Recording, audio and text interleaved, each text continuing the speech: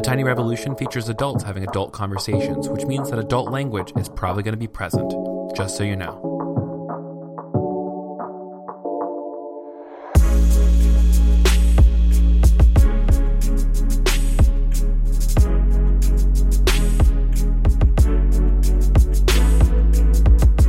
Hey there, you're listening to A Tiny Revolution, a podcast about ordinary people living revolutionary lives.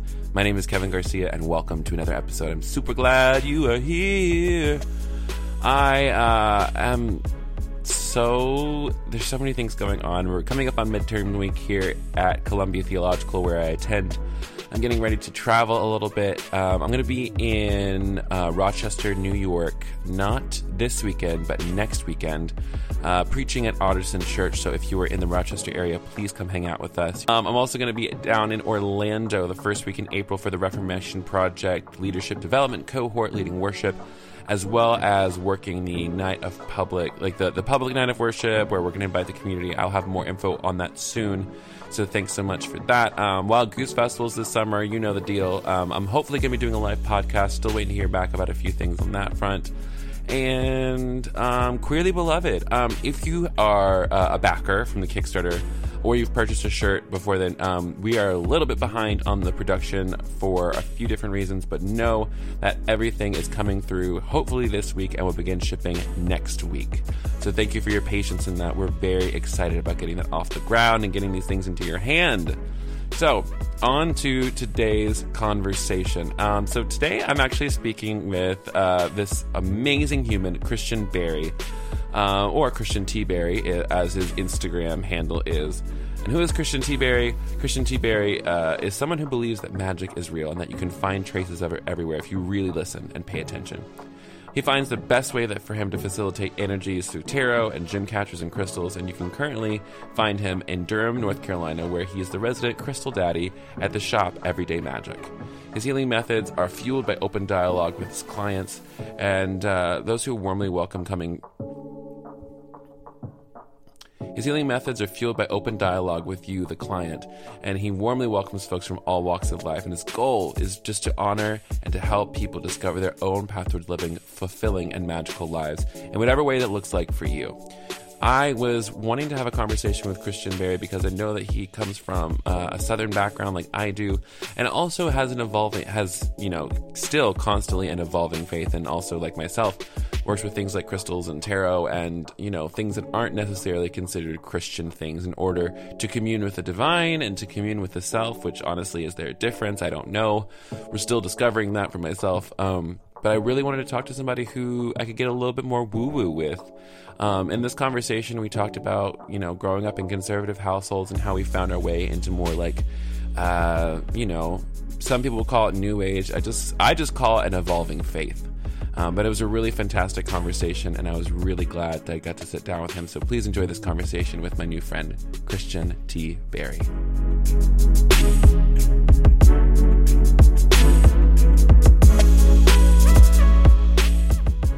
I'm just so curious about your life. So let's start with this. Say you're at a cocktail party, people are getting to know you, and they're like, oh my God, hi Christian, what do you do? What's your thing? What would you say to them? This question has, the answer to it has definitely evaded me for years. I used to be in theater. That's what I went to college for. And I lived in New York City for a while. And I even had trouble answering that question when I had a set plan for myself. I guess what I say now is I'm a small business owner, and that's sort of the preliminary response. And then people will be like, okay, well, what is your business? And then I'll sort of start to explain. And I always want people to know, my response is not out of my lack of immediately diving into the fact that I'm a full-time crystal daddy witch is not, it's not out of fear or hesitation that I don't want to tell them. It's just what can you say to somebody that will get into their mind as well? Because if somebody knows nothing about crystals and you just dump a whole load of knowledge on top of them, they're just going to think that you're nuts. And I guess I'm in the game of trying to be as, I suppose, relatable as I can to all types of people, because I feel like that gives not only me, but Everyday Magic, the biggest outreach. Right. So my answer is usually I'm a small business owner. I mean, that's smart. People ask me, like, you ever like get in the Uber driver, like you get in the car with the Uber driver, it's like, so what do you do? And I'm just like, I don't want to tell you. But you, because like an Uber driver, I'm like, I'm going to go full force right now and freak this guy out. Cause like, if he's going to ask, like, now is my chance to test it on someone I'm never going to see. That is true. I'll think like the one last time that happened to me, I was in Uber, because it's like, it's hit or miss, especially like being in the South, like you mention anything that's like out of the norm and people just like freak the fuck out. So like I do LGBT advocacy work, especially within like communities of faith, especially Christian communities. Mm-hmm. And like this person, I don't think he was ready for me to give like a full like exegesis on why I think it's cool to be queer and Christian, or you know, any other like iteration of that. And even after giving the explanation, he's like, so you still think, even though the Bible, and I'm like, oh my God, here we go. We don't have I'm like, for this. I'm like, listen, this is more than a 15-minute car or a 15-minute car ride's worth of conversation. So I have to go. Yeah. I mean, good for you for even entertaining that. I grew up outside of Atlanta. You're in Atlanta, right? I am. Yeah, I spent my whole life right outside of Atlanta, and Where at? I grew up in Cartersville. It's right outside of Marietta. Yeah. I know exactly where that is, because I was actually in Gainesville for a while. Yeah, it is a scary place. Like I mean, maybe not so much anymore. I haven't been back in years, but I did not feel safe as a kid. I did not feel safe growing up to be myself. And like, I was heavily involved. I was heavily involved in church. Like I went to church from like birth to 18 until I went to college, like 3 times a week. So, and I mean, didn't we all? Honestly, like it is seriously, it is a huge part of my upbringing, but I never say that it is the most positive part of my upbringing, because it wasn't. I didn't go to a tolerant church. I didn't go to, it was just like incredibly Southern Baptist, and it was hardcore, and it was people like you were just talking about. I mean, like they'll take any sort of biblical like phrasing out of context and warp it into some specific way. And I'm like, I just can't. I can't with that. Like it's so much of a fight for me to have to like emotionally prepare myself for that at like 15, 16, 17 years old. I did not have the communication skills to like accurately do that. Now it's a different story. I can talk about it all day long, but as like a young, insecure, horrified, like neglected and abused like teenager, it wasn't a good thing at all. Not a good combo. Mm-hmm. Yeah. And I relate to that heavily. And I think it's also because like we, yes, that there's such power in like being like when youth organize, but just like when you're that solo, like queer kid in a country space or just like, I didn't know another gay person until college. Yes. And like, I was just, ashamed of myself only until like, I was trying to pray the gay away until 3 years ago. So it's like, it really like not just impacts how you relate to faith, like it's an impact on your entire life. And, I feel like every single one of us who like survived, our Southern Baptist upbringing, like we take with that like trauma into our adulthood. And like, it takes so much work and attention to start finding healing for what we experienced. Yeah. And I'm going through a sort of like Rolodex of memories now in my mind, because it's getting brought up a lot now. Like I recently received my mom passed away 7 years ago, and I recently received a box from my grandmother, her mom, of just like little trinkets and stuff that she had, I guess, like carried around with her whole life. And it was just little like sentimental like, tchotchkes and stuff. And like one of them, it was all costume jewelry. Like all of her jewelry was like fake, cheap costume jewelry, except for one like solid gold cross. And I remember her wearing it all the time when I was younger. And I always thought it was so pretty. And now I wear it all the time, even though I don't identify as a Christian per se. I mean, I don't know. I almost want to say I identify as a follower of Jesus, but I don't identify as a Christian, if that makes any sense. Girl, you are talking my language right now. It's just, yeah, it's like it's been so disjointed over history and throughout so many interpretations and people. And like I did this crazy like float tank, like full body massage experience. Yo, I've been wanting to do those. Oh my God, you've got to do it if you haven't done it yet. It is like talk about psychic experience for your nerves. Like it was incredible. Highly recommend. But I was sort of thinking, I'm like, I remember when I was younger, and I'm sure you've heard this too, like everybody's trying to live like Christ, you know, like that's what everyone talks about. Everyone's like, I want to live the way that Jesus lived. I want to walk the earth. That's the goal. We got to walk the way that Jesus walked. And I'm like, okay, Right. well, Jesus was like literally a Buddhist. Like it was totally non-attachment. Like he was not married. He didn't have kids. Like he didn't like own a house. Like he was just totally a non-attached person. And I'm like, okay, humans now that are Christians do not live that way at all. Actually, I would say it's the exact opposite. It's all about ownership and like having a kids and like having a big, expansive, lovely family, which is great. All of those things are fine. But it's not it. And yeah, it's like the wrong story. It's like the wrong interpretation thus far, in my opinion.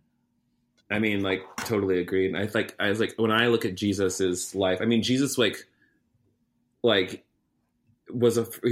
of all, I always tell people, just like, Jesus was Jewish. Yeah. Like, and so like, when we look at that, we have to view it from the lens of just like, he wasn't trying to start a church. He was trying to reform Judaism. Exactly. And so like every time I guess like this is also because like I started my first semester of seminary now. And, you know, I'm looking at all like the anthropological history of like how the actual nation of Israel was formed and what context, like getting even more context and reinforcement for the things I've already known has like brought me to such a similar place. Like you said, like, I like being a follower of Christ, but like the question I have has always been like, well, what does it mean to be a Christian? Like that wasn't even a term that Jesus used. Yes. And so I get to this point where it's like, if following Christ means like, I need to believe in like the literal divinity of Jesus. I told this to somebody else. I believe in the divinity of Jesus as much as I believe in the divinity of my own person, yes, my own self, my own body.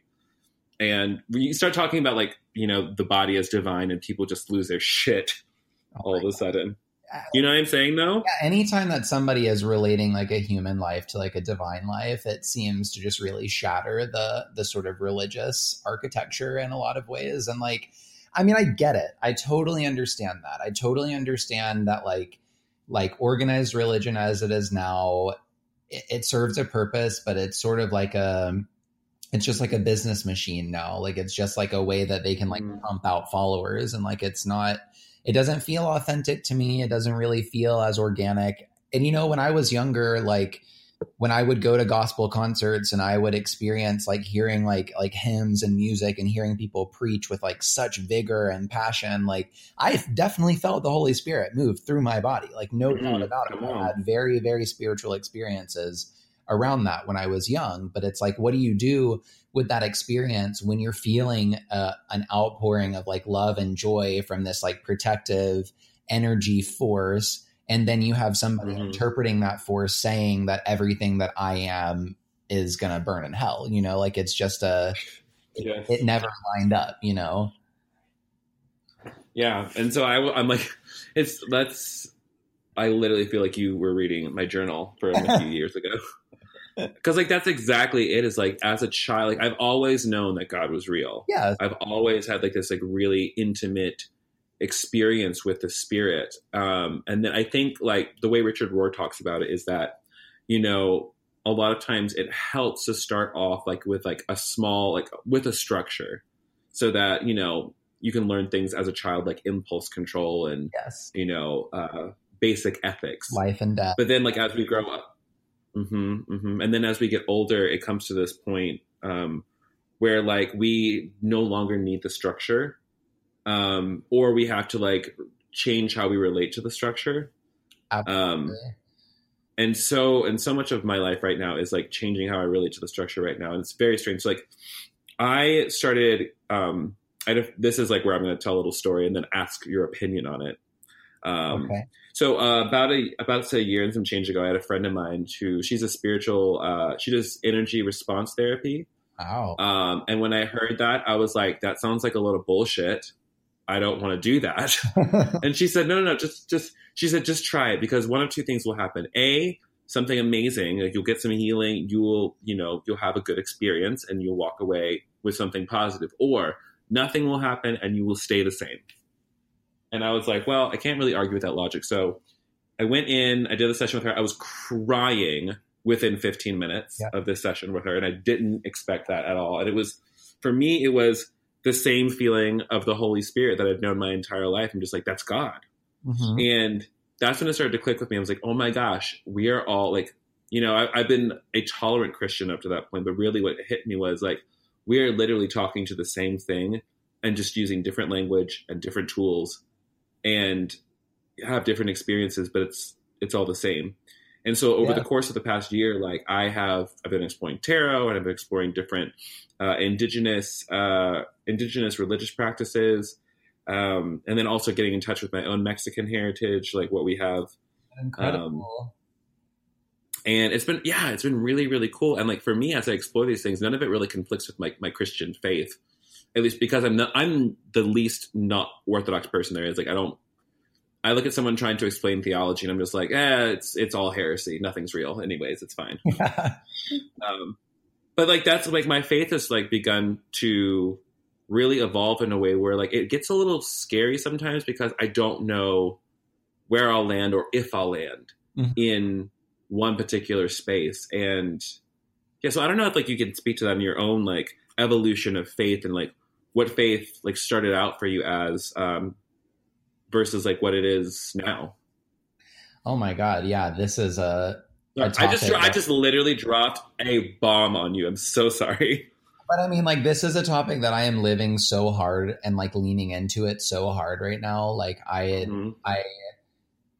like I mentioned earlier, I've been doing a lot of like memory recounting of the way that my young life was filled with so much faith. And like, I think when it really started to slip for me was, I guess, I don't know if this is the case for like all Christian or Baptist churches, but my church was very big on telling people that if you pray, then you'll definitely get your way. And so the prosperity gospel, honey. Exactly. Yes, God. And so I prayed so much when I was a kid, and I just gave my all to prayer, and so many specific things that I so desperately needed when I was young never happened. And, now as like an adult, in hindsight, I can look back and be like, now I understand why I didn't get that thing. Like now it makes sense. But like as a young kid and as a young person, you're devastated. I mean, like you're not getting the one thing that you are begging and spending all of your energy every day thinking about. And so I think my shift out of the church started there. And then I started exploring like my own sexuality, and I realized that wasn't really aligning, and this and that. And like, I think my instinct was to swing so far in the opposite direction. Like a lot of people do, they swing into like the straight up, like demonic, like satanic ritual fantasy and like that. Whoa, I never had that far of a swing, but that sounds fascinating. Oh, I went way far into it. I've never been like a fanatic by any means, but like I definitely was like very much, I'm like, okay, if I have spent all this time exploring this specific topic and I have been forced to go to church for so long and pray to this one specific God, then I want to do as much exploring as I can of everything else and figure out why people are so obsessed with all of these topics, because like, it's not just like one person is obsessed with Christianity. It is millions and billions of people like throughout the history of time. And like, it's the same thing with all sort of religious sects and different movements and identities that people claim. And like, I think where I'm at now, I very much feel, and I have felt for a while, I guess almost an aversion to deciding like what it is that I believe, like if it is that I believe one thing or if it is that I believe a group of things, and I think what I land on is that I believe in everything. What I believe most is that the human experience is very powerful. And I think that in the the timeline of the human existence, we've put so much energy into so many different ideas, and we've spent so much time, and like lives, literal lives have been sacrificed for these specific causes all across religious history and all different religions. And so why wouldn't they all be true? You know, why wouldn't there be a reality where all of these things can exist? You know, if the universe is like boundless and endless, and I do believe in this sort of cloud God identity where it's just like this all encompassing sort of record force of sorts. But I think that it has been segmented in a lot of ways, and like channeled through different tunnels and funnels, and like we get all of these different Greek and Roman deities, and then we have Hindu mythology, and then but it's like through closer examination, like you were saying a second ago, it's all the same thing. Like they're all the same archetypes. They're just viewed through a different lens. And so I guess saying that I believe in everything actually does mean that I just believe in one thing that has existed as many different things, if that makes any sense at all. Ooh, that's a word. Yeah, I relate to that. Like, so what's also interesting, like so many Christians don't know, is that even Old Testament of the Bible, Abraham, Isaac, Jacob, who are like the founders of like the nation of Israel. Yeah.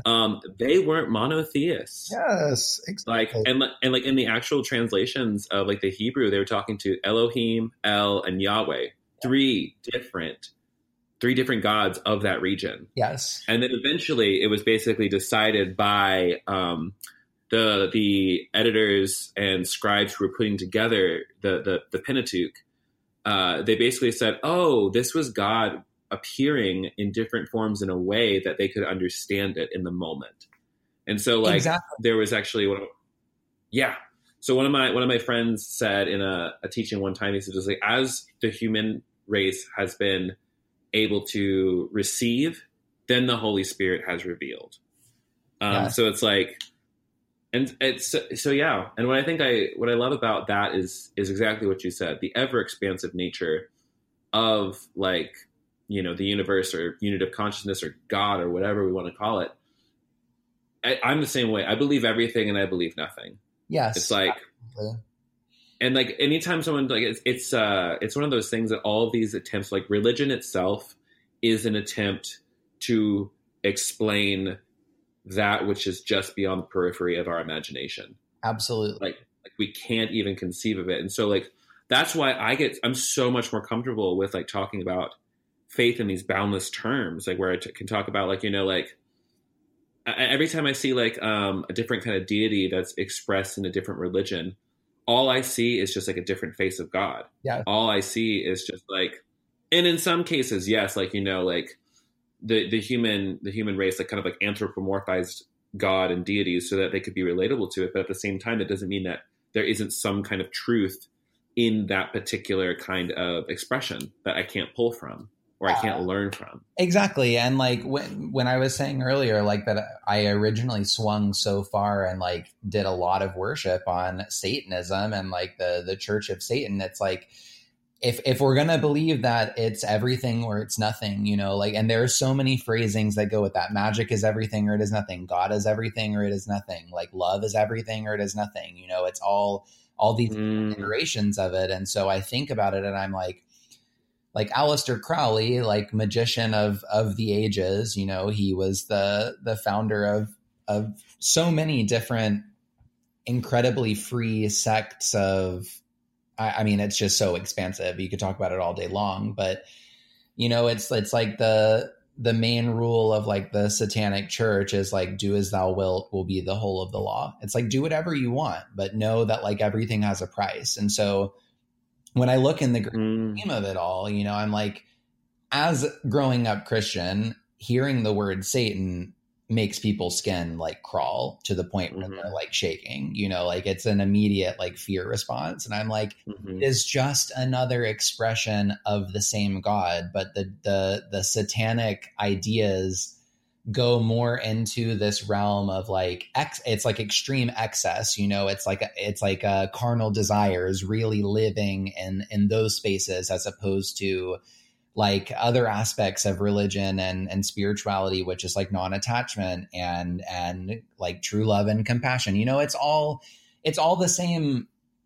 I don't know. It's all the same explanation. It's all the same thing. It's all the same energy. It's just a different person's interpretation of it. And, you know, I actually do believe that even with religion, that there is a price to every decision that we make, you know.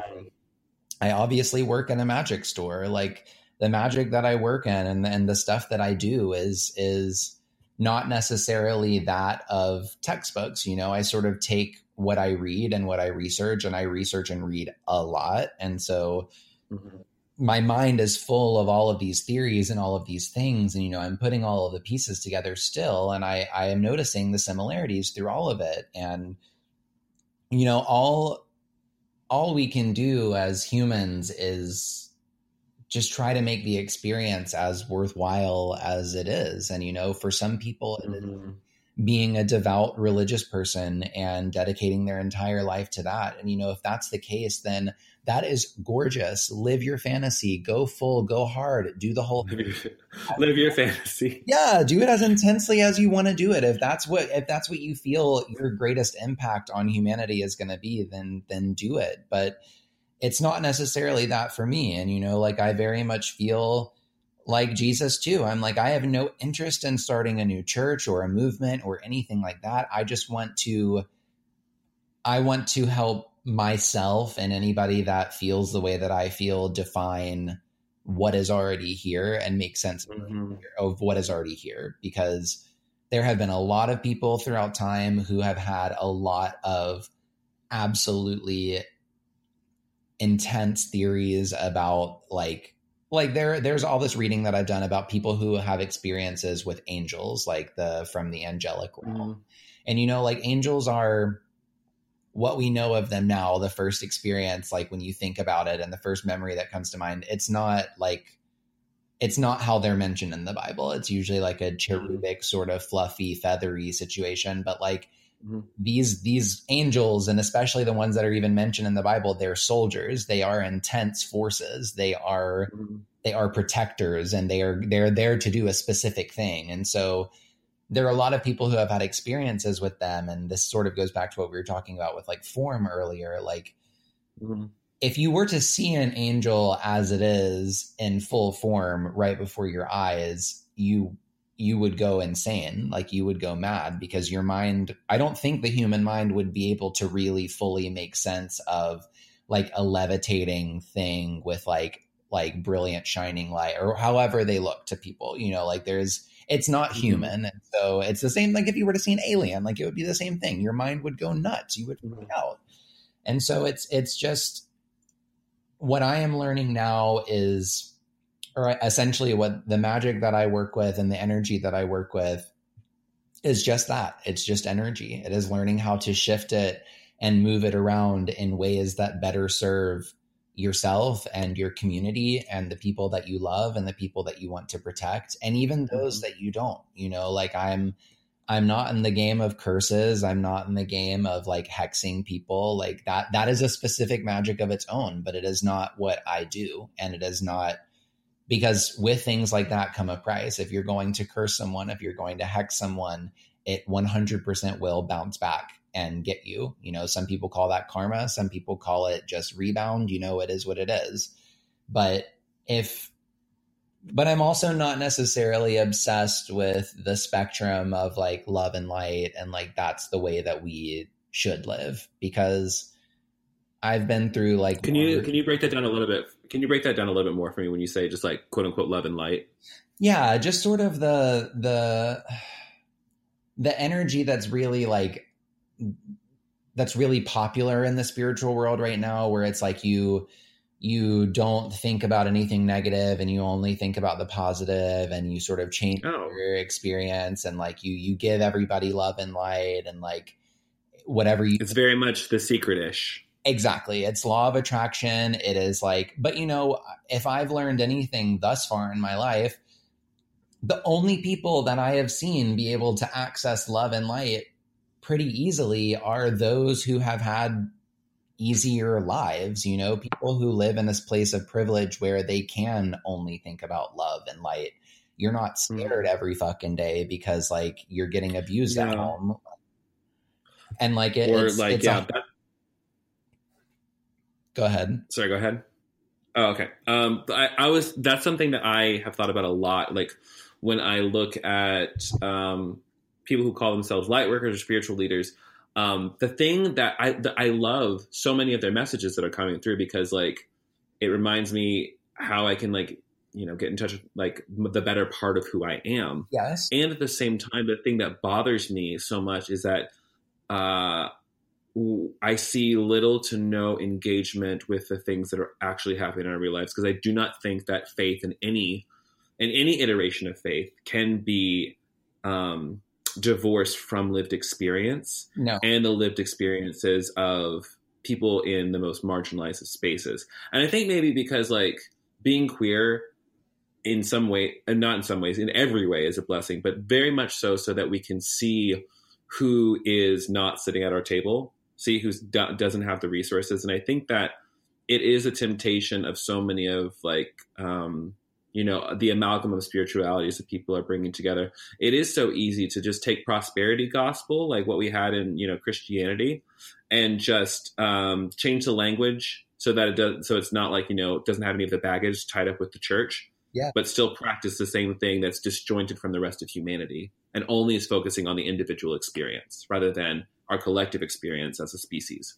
Yeah. And I mean, like this is no shade to like the love and light movement. Like, no, of course not. It's a beautiful experience for people to live into, but to deny it or to not acknowledge darkness is to not acknowledge truth. And I think that a lot of people that have lived any sort of difficult life, I mean, we all have, you know, being a human is hard. You know, we're all just trying to find the least difficult way to exist in the world right now. But I just feel like I have learned the most about myself, and I've learned the most about my story and the way that I work most in the world by actually leaning into the darkness, by actually taking note of the hard times and being able to go through that mental Rolodex of memories and say, okay, I am safe now. Like my current state is safe. So I can think about these things. And even if it triggers me, or even if it takes me somewhere dark, that's not where I'm actually at, you know? And I guess that's been many years and a lot of time to be able to discern the difference between like a traumatic memory and an actual traumatic experience, because for so long those lines were blended for me. When I would think of a traumatic experience, I would be there again, and there was no separation. And so I think that you know, it's like the way that people feel in the Bible when Jesus gets crucified. I remember when the movie Passion of the Christ came out. Oh God, my family would not let me see it in theaters because it was so graphic and so intense. And I remember, good on your family, because my mother drugged me and my little brother there, and I was such a pious little like 13-year-old who's also gay. And so like I'm sitting there in the theater like crying, watching Jesus be crucified and thinking, I did that to Jesus. Literally, when I watched it, I watched it like not long after that, but like don't you remember seeing on the news like people having to be like escorted out of the theater because it was so tragic, like it was so gruesome. It was traumatic. Yes. It was literally like it was watching torture.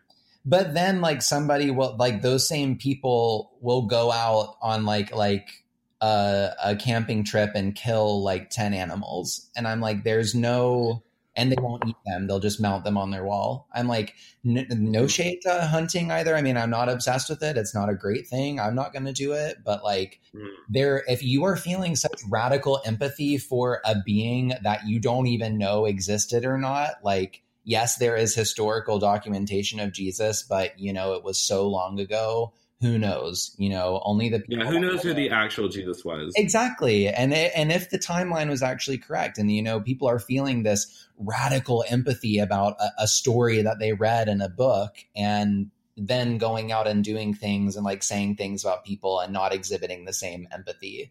And so I've just started to see this sort of compartmentalization with hyper religious people who connect so deeply to the story of Jesus, but then don't actually live it. You know, like, I don't know. Yeah, it's hard. It's a weird. There's I brought this up before with a couple other people, and I wonder what you think about it too. Is that Dietrich Bonhoeffer, a theologian, said in The Cost of Discipleship, he said that this is a paraphrase for sure, something along the lines of that. If you are a Christian, you do what Jesus commands you to do, and if you don't do what Jesus commands, then you're not really a Christian. So you can say that you're a Christian, but if your actions don't match that, then it's not true. And then, like, conversely, I was thinking, I'm just like, well, here I am. I don't know if I believe in Jesus, literal Son of God, literal, like, all of divinity smashed into one human somehow. But I also still want to follow the teachings of Christ. I still want to lift up the marginalized and still want to, like, bring equity and, like, bring about the quote unquote kingdom of God on the earth, which I believe is, I believe in the Jewish mind, salvation was freedom from oppression. Yes. And so, like, I can get down with that. Yes. So if by that standard, if that's the standard, then I'm trying to be a Christian every day. But if the standard is, like, I have to literally believe something, if I have to, like, fit into a box of theologies about it's so funny. I'm getting a degree in theology, which is basically saying I spent 3 years thinking about God. That's really all it says. Damn, I have a PhD on that at this point. Girl, yes, come through, somebody. Why can't I get my master's in, like, crystal work? Why can't I get my master's in? Listen, where can we start? The University of Everyday Magic. We'll hook you up. Come through. Listen, I'm ready to get my PhD in tarot reading. Yes. Listen, I'm about it. Mom, if you're listening, I'm so sorry. My mom doesn't listen to this, I think. I guess we'll find out after this airs. Going back to what you were just saying is actually an interesting thing that I've been contemplating recently, actually. I mean, all of these things I've been in and out of, like, cyclical thinking for a long time. Like, it's all stuff that has been on my mind, but it's never been, again, like, I guess I navigate more towards indecision because I'm like too scared to make such finite decisions about such big topics. And right. So I have a very strong aversion to the word worship. And interesting. Okay. Yeah. I feel I was reading this interesting book. It was like it's a book on magic that somebody specifically wrote for gay men specifically. And you need to send me this book. You're going to love it. It's really interesting. There's a lot of historical, like, referencing to the way that things have been, like, written before, not only in religion, but in other sort of like spiritual and magical practices. But there's this one section at the beginning that I have read over and over again because I just think it's fascinating. And the guy who wrote the book talks about how if any sort of deity or if any sort of higher God-like function energy ever asks for you to only believe and worship them and what they do, then you should run for the hills. And so I was thinking about that for a while, and I'm like, okay, I'm watching Sabrina recently. I'm watching the Sabrina reboot. So good. And she's about to sign the Book of the Beast, and she's having this, like, big internal struggle, and she's realizing, oh, if I sign this and if I dedicate my life to this specific feature, there isn't actually freedom inside of that. There's a specific amount, but if there is only a specific amount of freedom, then it's not actually freedom. Freedom needs to be unlimited. If you're having to, like, pick and choose when you get to be free, then you're not actually free. And so I was thinking back to when I got baptized, and I'm like, oh my God, like, I signed a contract, like, my soul signed a contract in a very similar way, but I didn't really know anything about it because I was so young. I mean, I got baptized when I was 13. I was relatively old to be baptized, but it was my decision that I made to do it, even though I wasn't, like, 100% sure about it. And I think back about it now, and I'm like, I've done a lot of undoing. I've done a lot of undoing over the past few years of dedicating my life to a church that was not tolerant of the person that I am now. And like it shouldn't. The thing about it is like the church. It shouldn't just be an issue of tolerance. It should be like the church rejected queer people and rejected us as queer folk. Like it wasn't just that like they weren't tolerant. It's that like it was wrong. Yeah, we got kicked out. Yes, yeah. And so I'm thinking about that, and I'm like, what did I just do? Why did I just like dunk my head, my whole body in this water, and like do the whole thing with the robe and the whole congregation watching you? And like, I totally understood that part in Sabrina where she doesn't sign it and she runs, you know, it's like, just run. Like, that's not. I know. Wish, like, did you have this moment just like, damn, you're like, yeah, get out of there. I was like living vicariously. Oh yeah, absolutely. I was like, run, girl, run. Don't do it. Don't do it. But you know, like in the end, you know, the show glamorizes it and she signs it and she gets all of these powers and she loves it and it's fierce, whatever. And it's like, yeah, you know, like it's a Gossip Girl fantasy. Like we would. I will also say, I think that this is all part of her plot. I think that she's going to come back in there. This is all part of like, she's going to summon him, vanquish him. She's got an agenda. She has an agenda. He has an agenda indeed. And, you know, I like to think that I had an agenda as well. Like, I like to think that I had intentions, maybe even subconsciously when I was younger, being like, okay, I'm going to do this, but like, I'm only doing it to get myself an end so that I can make actual change. And so that's what I'm doing now. You know, like I very much respect the Christian church. My family is still heavily involved in the Christian church. My grandfather was a pastor. Like it's all good, you know, like it's all fine. People are allowed to believe whatever they want to believe. And I am not allowed to get upset at them for believing that because that is their freedom as an individual, as it is mine. And so I'm with this whole idea of worship and gods and deities and energies and stuff like that. Like I think that the only thing that I ever need to worship is myself. The only thing that I ever need to fall in love with that deeply is my own experience, the way that I can facilitate that energy. Because somebody asked me the other day, they were like, well, what do you feel about like ancient tomes and like ancient texts and like grimoires and stuff? And I'm like, they're cool. They're amazing. They're scientifically phenomenal, like anthropologically phenomenal, however way you want to put it. It's all good, but it's old. It's ancient for a reason. You know, things have changed. Times have changed. People are different than they were 2018 years ago. You know, like it's just different. We can't live. And, you know, like I have a yoga teacher certification and I don't do that anymore because the yoga world is so obsessed with tradition. And like, I see its purpose and I see its place and I see the guidelines around that. But tradition only works if you are living the same way that they lived when the tradition was founded. You know, like it doesn't, you know, people can't do yoga like they did in ancient India and the United States now because our muscles are literally just not the same. Our ligaments are not the same. It is a physical boundary. And so I try and keep myself I try and keep all of the doors as open as I can so that they can be accessed whenever. And it frustrates a lot of people that I do that because I end up living in that state of indecision a lot of not taking, not that I don't know how to take a stand, but I don't want anyone to ever feel excluded around me, if that makes sense. I don't ever want to create a presence for myself where I am unrelatable to a stranger because I am that stranger as well. You know, it's like that song, What If God Was One of Us? You know, what if? And if you've completely closed yourself off to experiencing that God energy in that way, then what's the point? You know, like what's the point of like being alive? I know a lot of people interpret being alive in a lot of different ways, but for me, it's getting everybody to the place where freedom is actually an attainable thing, you know, and the freedom to be whatever. I don't know why people have such like, when I think about people that have an issue with gay marriage, I'm like, why?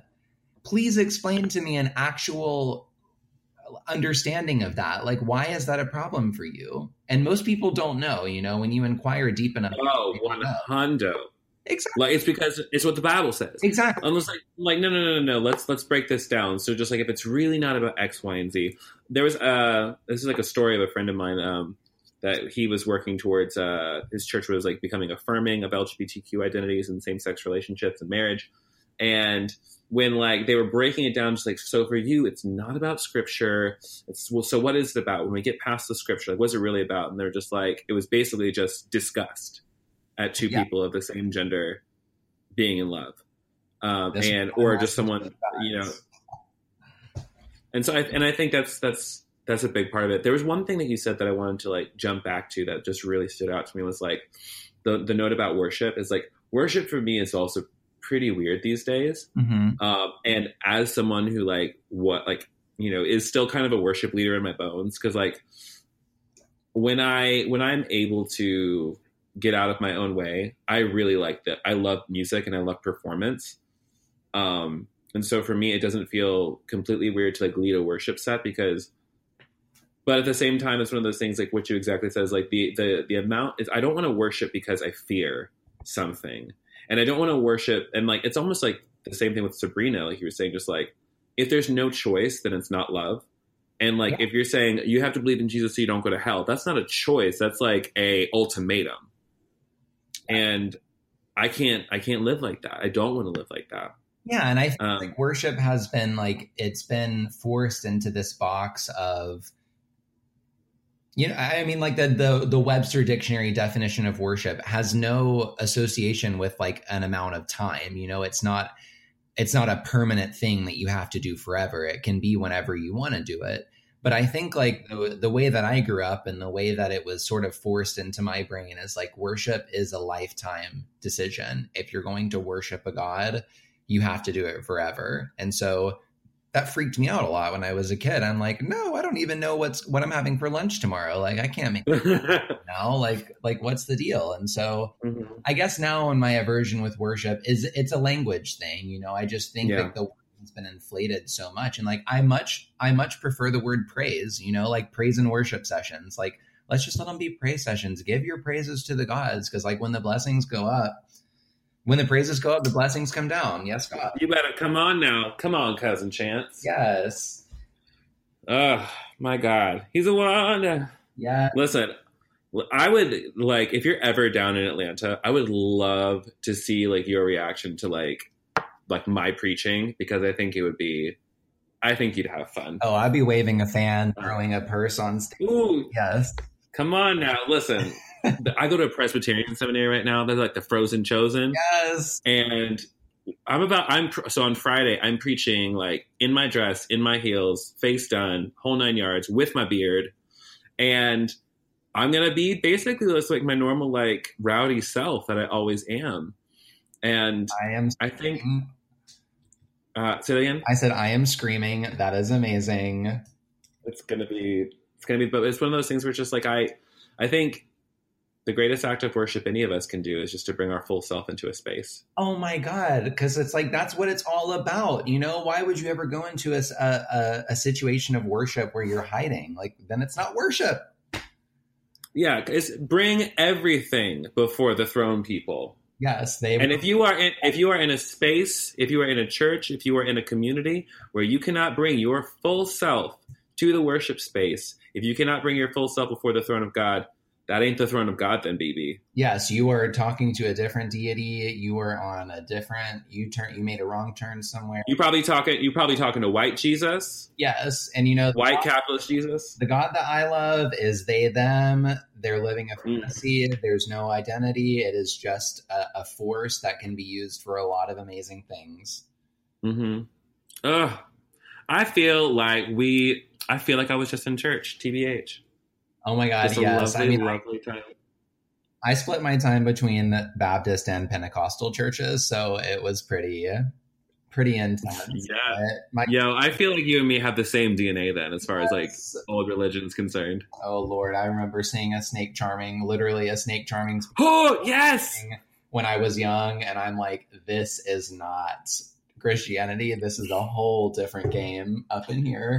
Yo, the snake passers and the tongue talkers, it's wild. Pentecostalism is wild. Well, there are a lot of brain scientists that have actually done scans of people that are talking in tongues, and they have not been able to figure out why it happens. It is an actual scientific phenomenon, people that's happening to. And I'm like, okay, y'all are channeling some different realm. You need to be careful. You're not protecting yourself. But well, as somebody who so like when I was a Pentecostal, I started talking in tongues, and it was real. And I still don't know what to make of it. Whether like I am making something up in my head to make myself feel good about like being a part of it, or am I really, communicating with God with this spiritual language? And then I come to the conclusion of it of just like I don't do it like out loud, or it's usually just like my own meditation time. Yes. But like what I came to the conclusion is like it doesn't matter if this is real or not. It's like that thing in Harry Potter where Harry's talking to Dumbledore in like the dreams. Exact same thing. I was about to quote that. Don't even start. Listen, that's how we know we're psychic sisters. Yes. I mean, is this all in my head, Dumbledore? And he said, "Of course, it's all in your head. But does it make it any less real?" Yes. And I mean, it's the same thing that I spent a long time when I first started reading tarot. I remember saying that same thing to myself. I'm like, oh, I just didn't shuffle the deck enough. Oh, I didn't do this. And it's like, oh my God, when did we become such creatures that are like so desperately filled with doubt? Like, what is the deal? If we are such, even like as a Christian, like I was so full of faith. I was so sure that like my God, my Jesus was going to save me no matter what. But then it's like time ticks on and my prayers didn't work as well as I thought they were going to. And so then I started to feel doubt, and it's like, okay, I actually am starting to think that such a form of organized religion that is so filled with hate is actually just a machine for doubt. It's not actually doing anything positive. If there's anything behind that isn't what it's supposed to be, then we've missed it. The point is gone. And now we're just left with like baggage and demons and like not actually figuring out things for what they are. We're interpreting things with like a broken lens. Ooh, that's good. That's a word. Damn, son. Damn.